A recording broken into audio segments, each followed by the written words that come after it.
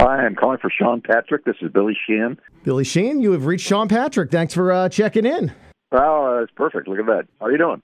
I'm good. Thanks for taking some time out, my friend. My pleasure, man. Thank you. Awesome. So I'll fanboy out a little bit. I consider you the GOAT on bass, or at least one of the greatest of all time. So it is an honor to talk to you. Oh, thank you very much. Very kind of you to say. 7 years since we've heard some new music from the Winery Dogs. Why now? Well, we were always planning to get back and do a new record, but a little bit of other things got in the way time-wise, and then the pandemic hit, so we were way behind. So when we finally could travel during the pandemic, and Mike Portnoy and myself went out to meet with Richie Kotzen at his house, and we started to work on this record. And it came pretty quickly after we began, but unfortunately there was some delays getting up to starting. But once we got started, it went quick and easy. We all got together in a little room, old school style, and threw ideas around. And in no time, we had this new record. Awesome. It's called 3. We have it.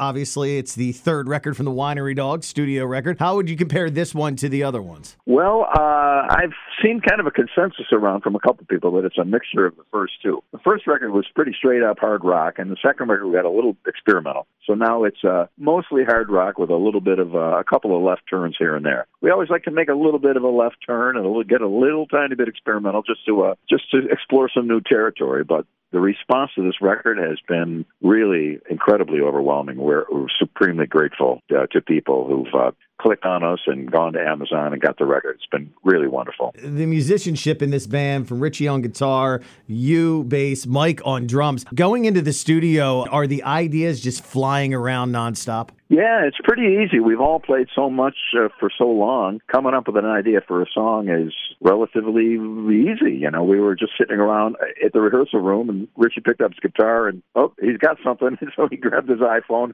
put it on selfie video, and recorded it so we could remember it. And there's a little snippet of another song. Who knows? Maybe on the next record. So it comes pretty easy after a while. You know, there are challenges for sure in putting a record together and writing songs, but we're very, very lucky to have a really good chemistry when it comes to writing and performing. And I know you got the tour. I believe in a few days you're going to be up at the Keswick outside of Philly, and then the Starland Ballroom up the Parkway from us here on the 23rd. Is it just easy to jump back on stage with these guys? Oh, man. I haven't, since the pandemic, I haven't played in almost 3 years, so it's itching to get up on that stage. It's going to be glorious. We're so happy to be playing together again, and all of us have been Mike and Richie did a little bit of touring, but most of us have been shut down because of the pandemic, so we're just so happy and so grateful. The show tonight is sold out. A lot of the other shows in this first run are sold out. A lot more shows coming, too, that we haven't announced yet. So it's going to be a busy year, but a very good one. Your history and everybody you've worked with and the band you worked with is tremendous. You came on my radar. I guess I was probably like 10 years old at the time. But when you joined David Lee Roth and Steve Vai and Greg, obviously during that time, there was still a lot of back and forth between Roth and the Van Halen guys. How did you and Steve and Greg deal with that? Because you weren't really involved in it, but they were still like slinging mud back and forth at that time. Yeah, we kind of stayed out of it because I love Van Halen. I mean, as much as I love playing with Dave, I hated to see him leave Van Halen. And my beloved, wonderful Van Halen I love, it was an inspiration to me. So I didn't want to get caught in the middle. And soon after I left the band with Dave, I was in contact with Eddie again. And I just saw Michael recently. He's a wonderful, wonderful guy. I got up and played with Sammy Hagar and Michael in a private show in Chicago. And I talked with Michael afterwards. What a wonderful, great guy, supreme talent, sings so great, plays bass great. So I didn't want to get involved in the fight, but some of that might have been showbiz too. You know, I think that some of that might have been a little bit staged, a clickbait if it would have happened today. Yeah, you're right. I mean, we didn't have that word back then, and obviously, you only heard about it like at the top and the bottom of every hour on MTV News or in the magazines. I can only imagine what a Van Halen, David Lee Roth feud would go on in today's world with social media. It would be insane.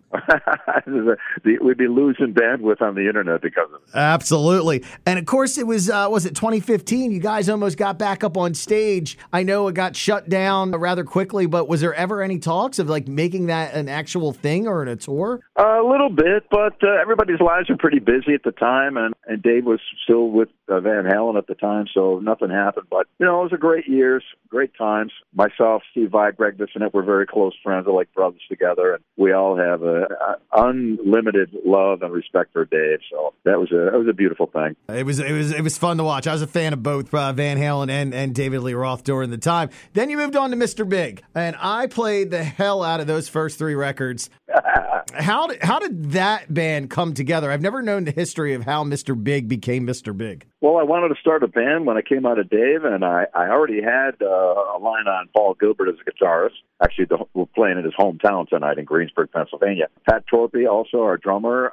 God rest his soul. We lost him recently, but what a great, great player, and I had my eye on him as well. We needed a lead singer. I called a friend of mine in San Francisco. He turned me on to Eric Martin. I got everybody together. And bang, there we were. We started writing right away in a similar fashion to how I mentioned we did the Winery Dogs all together in a room. It was a good combination. We ended up, the first record did good, but the second record, we toured and toured and toured, released a bunch of singles. We thought we had what it took to get somewhere with that record, and we were almost about ready to turn around and come home, and then To Be With You hit. Our lives changed forever.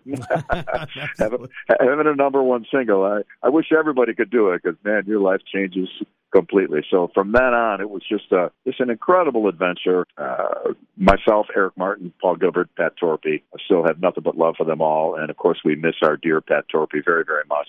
An incredible adventure. It took us all over the world. It was like a passport to the rest of planet Earth. We played in Thailand, Korea, Malaysia, Indonesia, France, Scandinavia, Germany, Russia, China, you name it. So it was really, really an incredible time for us. I still remember Addicted to That Rush, seeing it on MTV, Hembangers Ball, and I immediately turned around from the very first note, which would be you, and just became a fan. I've heard rumor, possibly maybe hitting the road again, maybe? We may do some shows. We'd like to commemorate our time with Pat Torpey, our drummer, and we may do some shows in his honor coming up, possibly this year, maybe later in the year. I'm not sure exactly. Nothing's confirmed, nothing's booked, but I would love to play together again with Eric and Paul, and we'll see what happens. I would love that, man. Somehow, of all the shows I've gone to, I never see Mr. Big. You're on my bucket list, so I need you in this area. I need you over here in the East Coast. I'll make a note of that and send it up the line. I appreciate that, man. Well, we got you on the East Coast here. A couple shows in Jersey and PA with the Winery Dogs. I was listening to some of the record 3 last night, gearing up for this interview. Good stuff, man. You just seem to find yourself surrounded, no matter it was the 80s, the 90s, now, surrounded by just tremendous musicians. And I'm sure those musicians want to work with you because you're tremendous as well. But do you ever pinch yourself and think about all the people you've had the chance to make music with? It's been a good run. They've left their mark on me. I may have left a little mark on them, hopefully a good one as well. Yeah, I'm very, very lucky. Play with some wonderful people in the music biz, not only supremely talented, but incredibly kind, wonderful, giving, generous, creative people. So all the bands I've been in, I've been very lucky to have people like that around me and helping me to look better than I am. So I do appreciate that. Some great guitarists, amazing drummers, incredible singers, and now with the Winery Dogs, Mike Portnoy, pretty hard to beat on drums, just an exciting performer and a great player and a great singer as well, and also does a million other things for the bands behind the scenes that people don't know and really keeps things rolling in an incredibly efficient way. Richie Kotzen, what a voice, man. A couple of years ago, he stopped using a pick, so now he's finger-style guitar, and it's just wild, amazing licks. Again, I'm lucky to have a good chemistry within a band that translates on stage and in the studio. Obviously, the Winery Dogs tour, the new record 3, definitely check it out. Possibilities of dates with Mr. Big. You always stay busy, and you always pop up in another band or another project.